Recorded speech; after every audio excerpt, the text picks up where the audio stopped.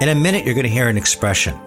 Whatever can go wrong can be made right. And I think that takes some incredible courage if wrong is such that it changes your life. I imagine that many of you, like me, have sat in a wheelchair and have tried to maneuver it to see what it was like. We visited a bathroom at bars, we walked up a ramp instead of stairs. But that was our choice. What I try not to imagine is if that was my life. That wheelchair was in fact my chariot. That those bars were necessary to count the inabilities of my legs. And so much of my daily energy was expended on effort to access a world that is so accessible to others. And that turns into a nightmare if I imagine that happening at the flick of a switch. Being in the wrong place at the wrong time, a freak accident, diving where I shouldn't be, and I was suddenly given a new life sentence. Would I be able to cope? I just don't know. I remember Rick Hansen on my show. He was a super athlete and aspiring Olympian, but he sat in the wrong place in the back of a truck, and it rolled over, and his legs were crushed. And what I so admire about Rick is that he chose to continue to compete at a world level, becoming arguably one of Canada's greatest athletes. And then he took his wheelchair and he took it around the world to open our minds to what it's like to not be part of a world that's accessible. We have to be able to liberate people's ability not just to participate, but to truly contribute. W. Mitchell. Coming back from the Vietnam War, gets in a motorcycle accident, gas tank explodes, he's burnt so badly they don't think he'll survive.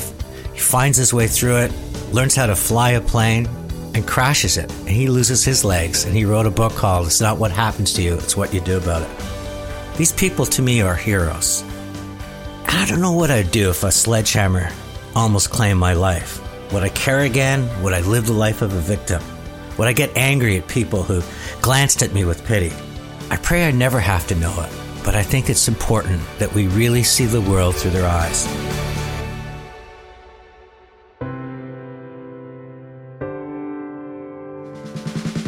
You're listening to the iHeartRadio Canada Talk Network, and this is Chatter That Matters with Tony Chapman, presented by RBC. My guest today is Wendy Murphy.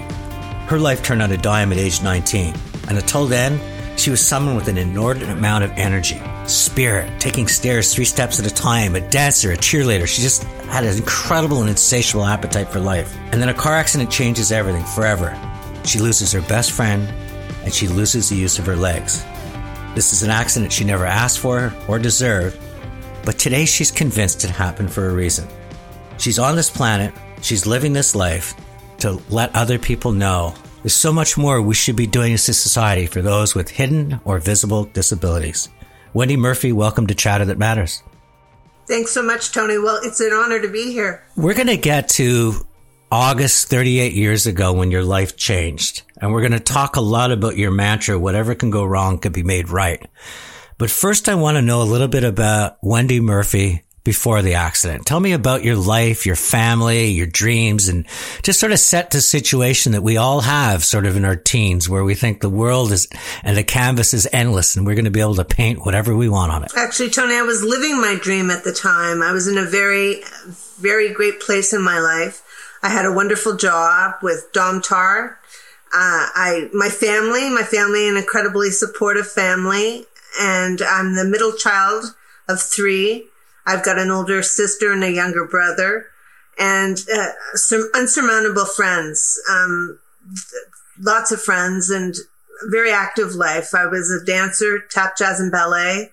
I competed internationally for that, and my life was, I was at the pinnacle of life as far as I was concerned. But what do I know at 18? Actually, the accident happened at 18. My first legal beer was prescribed by my doctor. Let's take this back. You weren't just sort of a hobby. I mean, was dancing something you thought you might make a career out of? No, not really. I guess it was more for the athleticism of it and just keeping fit and in shape. And what did your parents think of that? I mean, is that something that I know that some parents who have people with athletic ability, you see it everywhere when you walk in, the pictures on the walls, and there's a special shelf for trophies and stuff. Were your parents like that, or were they just happy you were kind of doing something besides hanging around the mall? My parents were great in terms of getting us involved in other things. We took dancing, we took skating, we took piano, we took they put us in all our lessons, I guess, looking for our gift. And dancing was something I returned to at 13 years old. So I started competing then, and it wasn't a cheap pastime either. So my parents were glad that I found something, like you said, rather than the malls. But I enjoyed doing it. The middle child of three. So what was the whole relationship like with your siblings? Very close to my sister, actually. We're only 2 years apart. My brother could be a little rant at times, but yeah. So my sister and I would gang up on him every now and then, but yeah, we grew to love him. Well, I have three sisters, and I'm going to just say right up front, because they can't defend themselves, they beat up on me all the time. That's the way it goes. So I want you to take me back, if you can, to August, I guess 38 years ago. And what happened that day? Was there any premonitions? And sort of take us through the accident and sort of when you really woke up to the realization your life had changed forever. Well, we were at Shirkston Beach. It was our second trip there that summer, and the community was there. So there was about 40 of us from our community there, and it was getting late on the Monday afternoon, and it was time to go home. And it was a long weekend, the August 6th long weekend, and I guess I knew that I had to go back to work, so wanted to leave the beach early. And the drive that I was supposed to take, the driver wasn't ready to go, so I opted to go with Dawn, the driver of the vehicle, and my best friend Grania was going to join us. And funny enough, there were 3 or 4 people that were supposed to come back with us that jumped out of the van just minutes before we left the beach. So it was all fated. And why do you think they jumped out? It was just they decided they wanted an extra hour of fun, or was just... They just decided, that they wanted a few more hours on the beach. You're driving back, and take us through that point. What do you remember of the accident? I don't remember much. We stopped for pizza before we hit the road or the highway, and I remember getting into the back of the van. Actually, Tony, by law, the laws of seatbelts weren't really enforced back then, so none of us were wearing seatbelts. I laid down on a mattress in the back of the van, and my best friend was in the front seat with the driver, and we headed home. And apparently 15 minutes before we got home, the driver, Don, had lost control of the vehicle, and the van rolled over approximately 6 times before coming to a full stop, and ejected both Grania and I out of the vehicle. Did you wake up in the hospital? Did you wake up? Yes, I did. I remember I was in intensive care at the time, and I heard beeps and clicks, and I really woke up not knowing where I was. And then I looked around and could see people with bandages, and common sense told me that I was in a hospital at that point, but not sure of what had happened. And my cousin had visited me in the intensive care unit, and she had told me to sort of stay patiently and to stay still was very important at the time. And my lung was collapsed, so they put me in intensive care before surgery. So I was in intensive care for a week and a half before they actually operated, stabilizing the back. And when did you first come to the realization that this wasn't bruises, that this was something that it was very serious that had happened to you? It was after waking up in intensive care. Actually, I wasn't in intensive care anymore. I was now in my own room. And when I woke up, it was a very sterile setting. And I knew then that there was something. I couldn't feel my legs, actually, Tony, and I didn't know what was wrong at that time.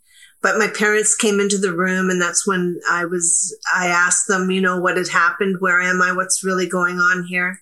And I asked about Grania and Dawn almost immediately. And, they told me that Dawn was fine. They told me about the accident, the fact we weren't wearing seatbelts, and then they told me the bad news of Grania. And so your best friend didn't make it. You're both ejected, and she died at the scene of the accident?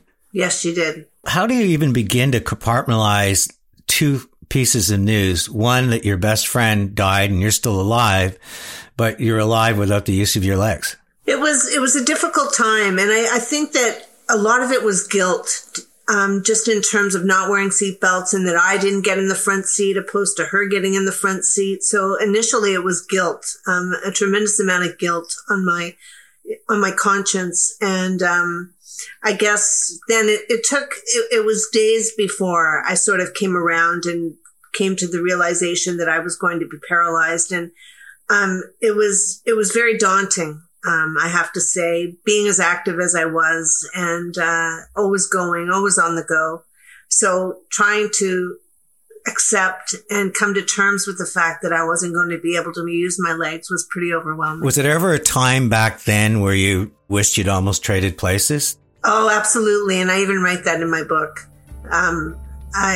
There was definitely a time that I thought, my gosh, my guilt for her death turned into envy. And I thought, she's gone to a better place and I'm left here in hell, so to speak, to try to cope with all that I was going through. You're listening to Chatter That Matters with Tony Chapman, presented by RBC. Regardless of how bad life seems, there's always someone that's struggling more. And if you could focus on that, I said, and if I could be that person, there were people that broke their neck and couldn't use their hands. And those are people that I think of every morning I wake up. When you have your life in perspective and when you know that there's other people that are much worse off, you start to feel gratitude again. Joining me today is Wendy Murphy, whose life changed on a dime at the young age of 19 when in a tragic car accident, she loses the use of her legs. How do you even begin to repair yourself in the way that you're going to go from, as you said, I went from guilt to envy, and I was wondering, how am I going to even function? When did you start even beginning? There was a glimmer of hope that there's still life to be lived. I was very fortunate coming from such a supportive family.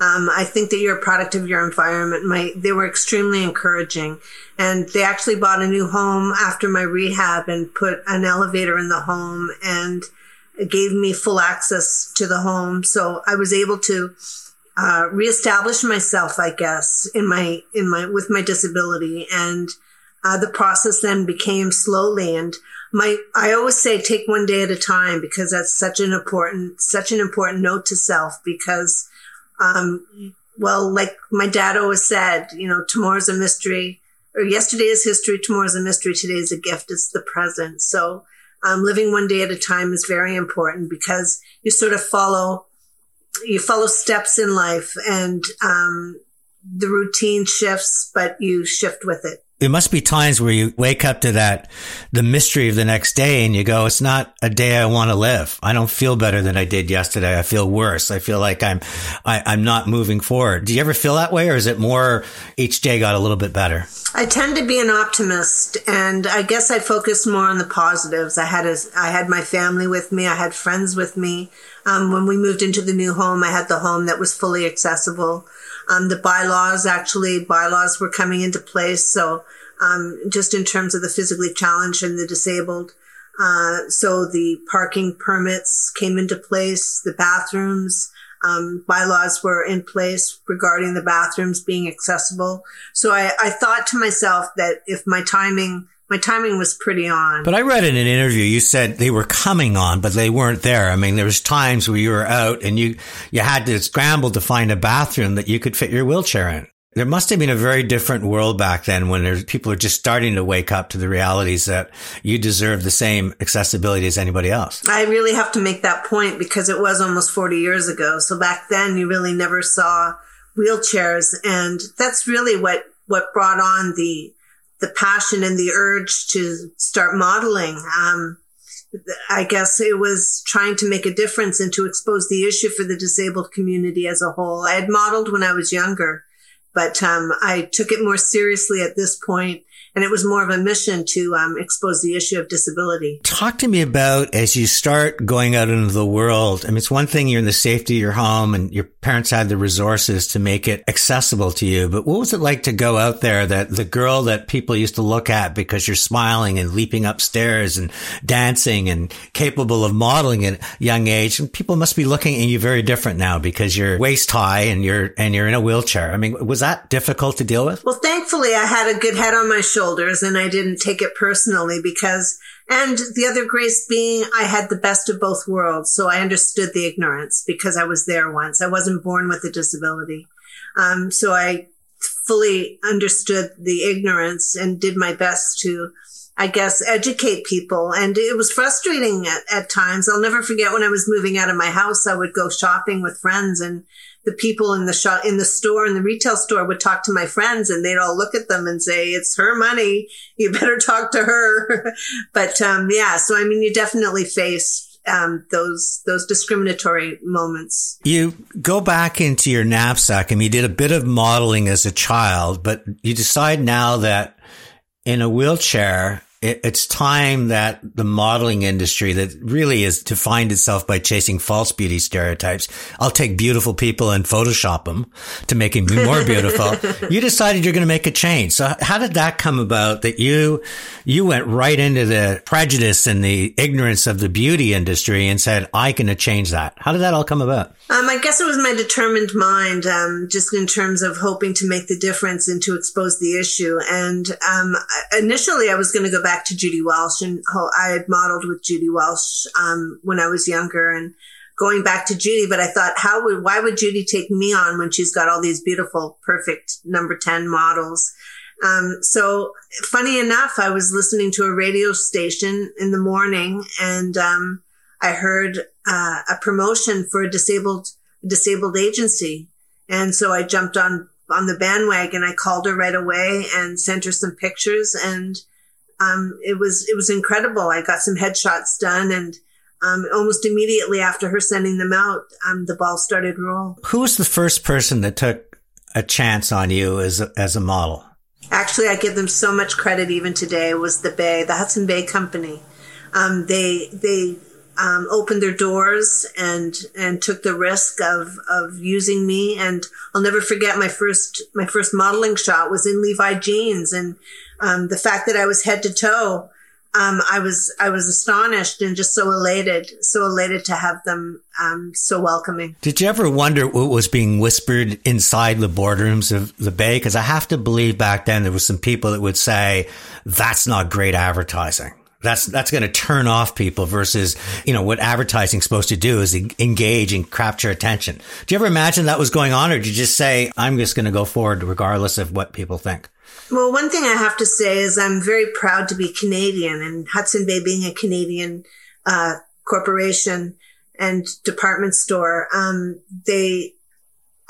always say that in terms of multiculturalism and mainstreaming and everything has always been a part of our way here in Canada. So I always say, because in my I guess my success, moving forward with the modeling, I mean, I would end up in the States in other ways. And, I actually won a beauty pageant and competed internationally. And when I got there, I was asked to be on talk shows, and the talk shows had Miss Wheelchair USA. Meanwhile, here in Canada, they put me in the pageant with able-bodied people. So again, very proud to be a Canadian. You decide that this modeling is, yes, it's a great way to make a living, but you turn it into more of a mission. And from what I understand, that mission starts resonating because parents that have children that are disabled start writing you and saying you've become a role model. Yes, absolutely. And I couldn't have been more pleased because my mission was being accomplished, so to speak, Tony, because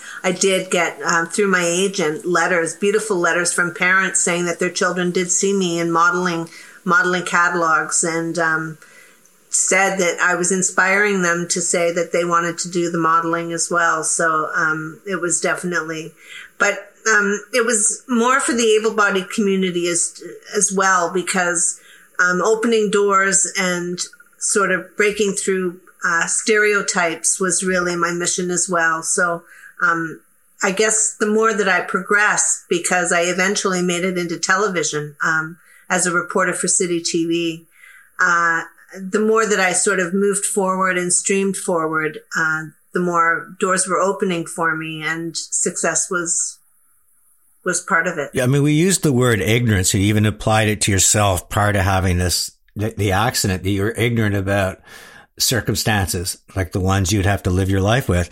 What kind of ignorance did you experience along the way? Did anybody reach out and question, how dare you become a model or be on television, or was just everybody very positive and supportive?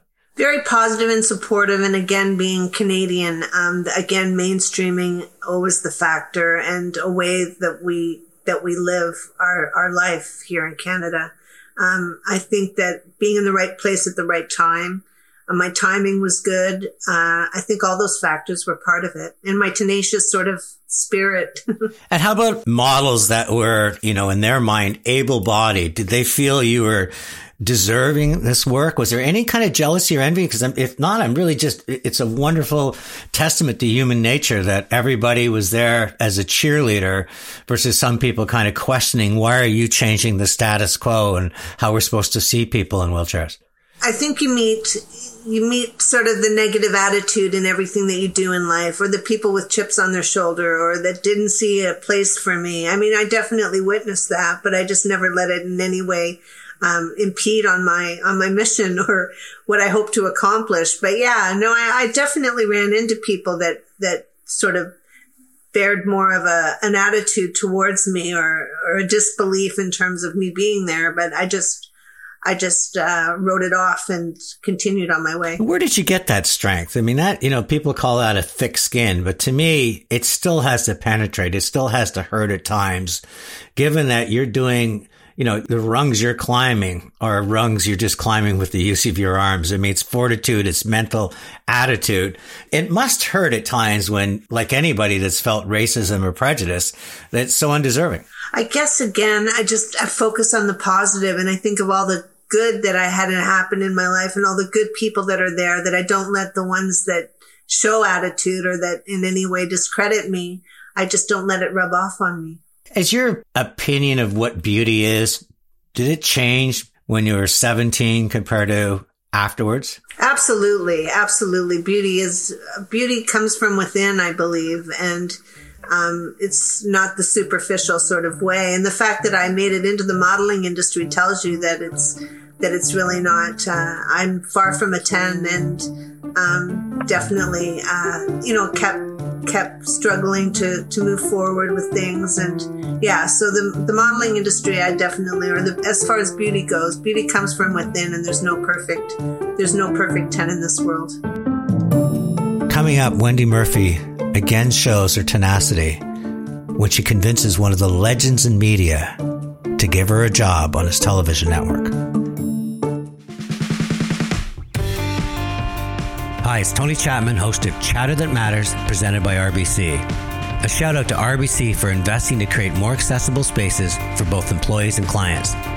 For example, flexible workstations that can be raised or lowered to accommodate wheelchairs, white noise to remove static for those with hearing aids, and a centralized resource to support employees with disabilities.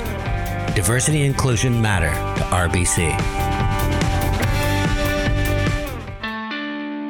I believe things happen for a reason, and I do believe I'm very spiritual, and I, believe that the universe has given me a wonderful opportunity, a platform to some degree, that life goes on when something devastating happens, and then it's not all over.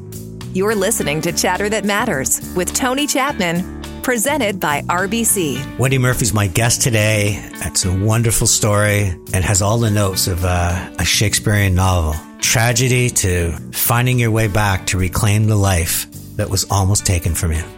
Let's now talk about what you teased a little bit, television, because you go from sort of modeling, which is a very gig-based business, to really becoming a face of city TV. Moses Znaimer, a lot of the breakthrough and innovative work that he did. And if you were around the 90s, I think a lot of people remember Wendy's Diary. So, tell us how television came along and what are you most proud of? The television thing, I really wanted city TV, I have to admit. And the fact that they had the minorities and they represented minorities, I knew that I could find a place there, if anywhere. I'll never forget, I was a guest on a lot of their shows with the pageant win that I had and all of the success that I was having as a model. And I should mention that I was on Street Legal for 2 years too. I had a small part on Street Legal as a courtroom stenographer. But so all the success sort of moving forward put me on a lot of their shows. I was on breakfast television, movie television, fashion television, and I guess Jay Levine, who produced fashion television, had passed on. I had sent in press kits and resumes to all of them, and he let me know that he passed on my press kit to Moses Znaimer. And so I was getting a tape ready because I had done some work for YTV as well as CTV Sports. So I got a call from Moses before I even had my tape finished. So Moses, I met with Moses, and we had a 2-hour meeting. Actually, it was wonderful, and I expressed how much I wanted something there, and the interview was wonderful because he asked me, what do you think of sports? What do you think of weather? What do you think of? And at the time, I was so in awe of being there that I wasn't really, I couldn't really find my niche. And suddenly out of nowhere, I said, how did Brona get her gig? Brona Brown was doing the diary at the time. And I guess the rest was history because things evolved and I ended up getting Wendy's video diary. I've had Jeannie Becker on, and Jeannie Becker's a great friend, and she talks about that magic time at City TV where you could dream it and do it, break every possible rule, and feel so proud that you're doing it because you showed the world that the status quo of television in those days absolutely did change. So good for you to be part of that as well. All well put. I want to talk a little bit about today, where you are and the mission that you're on. How are we doing as a society, taking away the barriers and letting this world be accessible for everyone, not just the able-bodied people? We're doing better, that's for sure. And again, having a voice as a disabled or a physically challenged individual definitely opens doors and the possibility to see change. And right now I'm extremely passionate about the accessible parking permits, and I'm working with a number of organizations. Actually, Tony, I got together. I started trying to make change on my own with Spinal Cord Injury Ontario, and we tried to break down doors with government. And the problem with government is it takes so long, just in terms of a process. And we would get somewhere and then government would change from one party to another. And so now we have March of Dimes Canada, we have multiple sclerosis, we have muscular dystrophy, we have Easter Seals, we have a slew of organizations on board, and we are hoping to get change with the disabled parking permits because there's fraudulent use of the permits and there's simply not enough spaces available now for the number of people because the aging population, the baby boomers are out there now. So all of them have the permits, and I go out in public now and I can't find parking spots. When we talk about in your book that it took an unconventional strategy, and, you say something you mentioned it takes an unconventional strategy to change your community's perception of you and other physically challenged people. What do you mean by that? Well, modeling in a wheelchair, that was very unconventional. I mean, most people would have thought that maybe I'd volunteer my time or get involved with an organization that celebrates the disabled community. I went way the left field, just in terms of exposing the issue of disability and saying that I'm here and we're all here and we won't be ignored. And we definitely have abilities, despite our disability. I love what you say about that it's, it's that we focus on physically challenged or disabilities, but you're saying on the other side, it actually also creates incredible abilities with people. Oh, absolutely. And I'll also say, Tony, something like this doesn't change a person. I mean, if a person's miserable, they finally have reason to really be miserable because it takes time and an adjustment. But I think a person refines themselves or, adapts and becomes themselves again and will find their ways in terms of where they'll end up in the world. But, you have people, look at David Onley, God bless him, in terms of all that he did for us. And, there's definitely a place for all of us. Making a difference is just one thing that I've hoped to have done. So your book, Wendy Murphy's Law, I thought was just very, very clever, but I love your tagline, whatever can go wrong can be made right. Share that as a lesson in life for everyone, not just someone like you that had a sudden change in life, but just talk to me about it as you've traveled this path, what others can learn from having that approach. I think that you have to, again, try to look at the positives in life because the more you dwell on, if I dwelled on the negative in my life, I wouldn't get out of bed in the morning, just with it's work to get up. So I think you have to dwell on the positives and see the positives that are in your life and sort of move forward. I always say that you have to decide, first of all, where you don't want to be anymore, and then take the appropriate steps to change that in life. And I think that we all have something and a gift to share, and that moving forward is just so important, and taking it one day at a time. Do you think that this accident happened for a reason, that maybe this is your calling and this is where you're going to put a dent in the universe, is to open people's minds that way? I absolutely believe in some way that I was chosen, because my life turned into a fairy tale in terms of my accomplishments and all that I was able to achieve, again with timing being so important. But my life turned into a book. I don't know that everyone can say that, but yeah, it's been an incredible ride, and I'm very pleased with the way things have evolved. And what are the chapters we're going to read about next? I can't see Wendy Murphy slowing down in terms of this cause. So what can we expect in the next couple of years from you in terms of continuing this mission and continuing to elevate what is important and what we need to be doing as a society? Well, I'm a part-time health coach.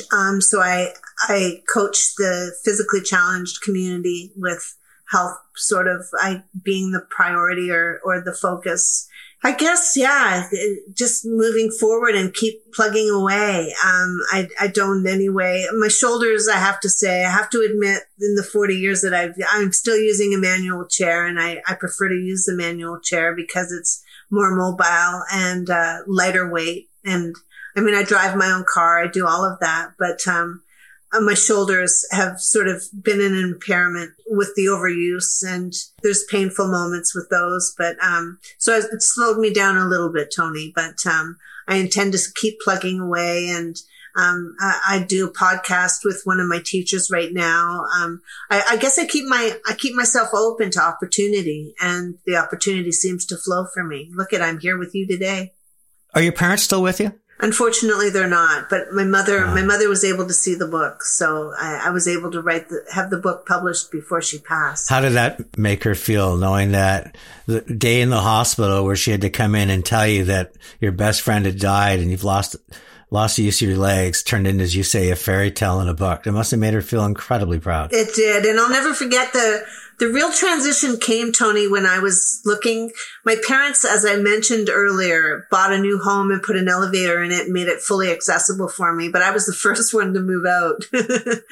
So my parents were in the car. My mother was crying, and we were with the real estate agent. And I was thinking they were crying because I was leaving this home that they spend all this money and getting, adapting for me. But my mother was crying tears of joy because they never in their life thought that I would be so independent, that I would be moving out on my own. So I shocked them in many ways, and I guess my life as it evolved, they evolved with it, and we're very happy with and pleased to see the transitions that I made. You're listening to Chatter That Matters with Tony Chapman, presented by RBC. Really, life is in your mind. Life is made up in your mind in terms of what you're able to accomplish. And the more that you limit yourself, the less you're going to achieve. So long as you have the right frame of mind and the focus, I think that anything is accomplishable. Joining me now is Wendy Murphy, and if there's a word to define her, it's positivity. Do you think anything was denied of you because of you're physically challenged? No, not at all. Stairs. I'm denied stairs, Tony. That's the only way that I see it, but there's always a ramp there for me. So it's putting life into perspective, I think. And so long as there's a way to get me there, I'm a happy camper. Wendy, I always end with my 3 lessons, but I think you deserve to give me 3 lessons in life. What would they be? My 3 lessons would be, take it one day at a time. Nothing is impossible, and don't let anything or anyone stop you. Wow. Those are phenomenal lessons to live by. That's what this show's all about. Absolute gems like that people can put in their, I always say to my kids when they went to school, put a banana in your mouth before you go and examine. I'm in your front pocket. I'm there cheering you on. And they, when they bring that back 30 years later, that it's sort of stuck. So. Absolutely. Wendy, I always end my shows with my 3 lessons learned. And the first one is one your dad did, and it was really probably an old expression where yesterday was history, tomorrow's a mystery, and today is a gift. But that really was a gift because you strike me as someone that loves every moment, but never stops moving forward. The second thing that I'm so mesmerized by is the lessons that you're giving are lessons for all of us, positivity versus negativity, being tenacious, going after your dreams. And I would have thought, and you've opened my eyes, that wouldn't be within the vernacular someone that had the tragic accident that you did. But as you said, maybe if you're just born with it, you go after it. But I hope the people listening that aren't born with that positivity still understand that things are possible. And I guess the last thing is that you always use the words, I was fortunate to be born this time. I was lucky to be part of Canada. I have to tell you something. I think the time we were fortunate you were born in this time, and Canada is a more fortunate country because of you. So I really think you're a very special person. Thank you so much. Thank you so much, Tony. I've really enjoyed this.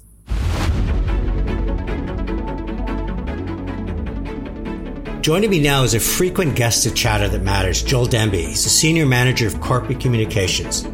He's a sought-after speaker, a global advocate for accessibility and inclusion. Joel, welcome back to Chatter That Matters.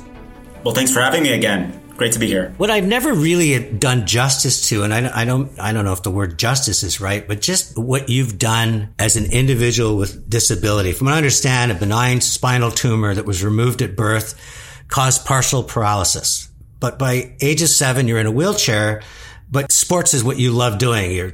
You did everything from sledge hockey, baseball, golf, and then you fall in love with tennis and you absolutely crush the sport, become Canada's top ranked wheelchair tennis player, over 30 international titles you've won. And in 2012, you represent Canada at London Paralympics. I think it's important for the audience to understand that you are a very gifted athlete. I'm curious, where did it come from? I think it came from a desire to be seen, quite frankly. I mean, when most people think of disability, they naturally think of illness, tragedy, or, let's be honest, some sob story. And I think when you're an athlete with a disability, it sort of changes the narrative.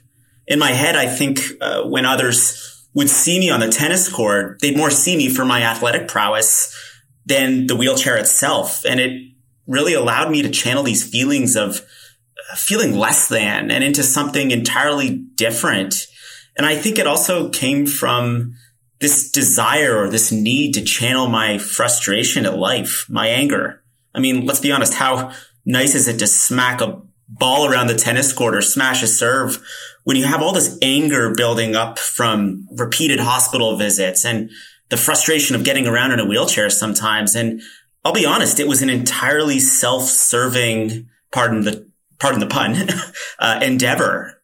It's only now do I realize how important it was in really changing the overall disability narrative when you're an athlete with a disability from sort of going into the possible rather than impossible. Wendy Murphy's story really moved me. She was active kid. She, described her life taking 3 steps at a time. And then she has this tragic accident. Yours is different. You were born with this disability, or it certainly happened through surgical procedure. What advice do you, when you're out speaking around the world, do you share with those people that are new to a disability, that they weren't born with it, but suddenly their life changes dramatically? My advice is a little bit different than most, and it comes from quite honestly experience. And the first thing I tap into is being confident, being assertive, taking control of the situation, because when you have a disability, there's so many things you can't control, whether it's the barriers to, just getting around, transportation,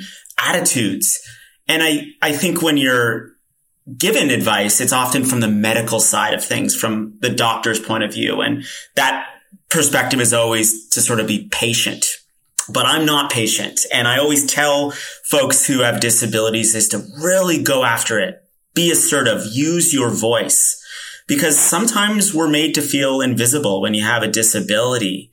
And I think the people who do use their voice, who do take control, who power past those attitudinal barriers are the ones that ultimately succeed. And certainly Wendy sounds like one of those folks. But I think in general, I always talk about the need to socialize right away after acquiring a disability, joining hobbies. I mean, obviously sport being one of them. I mean, sport in itself is all about learning about your body, your limitations, and all of that is so important when you first acquire a physical disability like Wendy, of course.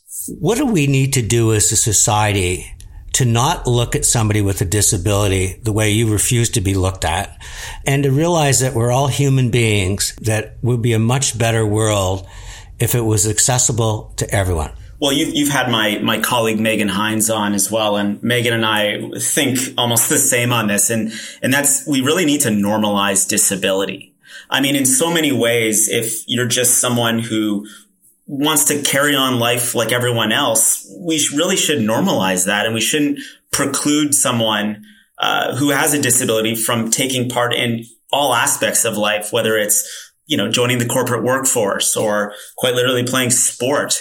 And I often take the words of, David Onley, who, sadly just recently passed away and was a strong personal mentor for me. He thinks he thought we weren't even close to getting there when it came to, accessibility for everyone, for example. But we have to know the line keeps moving. I mean, whether you're a CEO, politician, activist, or employee, accessibility needs to be talked about more and more by every leader. It's going to become one of the most singular main issues we have here in North America, with our aging population requiring accessible housing, transportation, personal support workers. All of these things are going to be central to our economy. And frankly, it feels like I'm one of the few people, but obviously few people who have a disability that keep talking to this, and it can't be ignored. And so while I am excited for federal and provincial legislation on accessibility, we really need to go further. It needs to be taken on by every leader. All of us have to get involved in this massive issue, and it needs to be addressed before we do anything, quite frankly, Tony. Joel, I've heard you speak not only on my podcast, but live. You're engaging, you're enlightening, you're powerful. I want more people to hear your words. What is the best way for anybody in my audience who says, I would love to have you come and speak at a conference or an event? What's the best way to get a hold of you? There's a few ways. I love LinkedIn just like you do, Tony, and you can find me on LinkedIn. You can just literally search me out on LinkedIn. I'm also on Twitter at Joel Demby, all lowercase.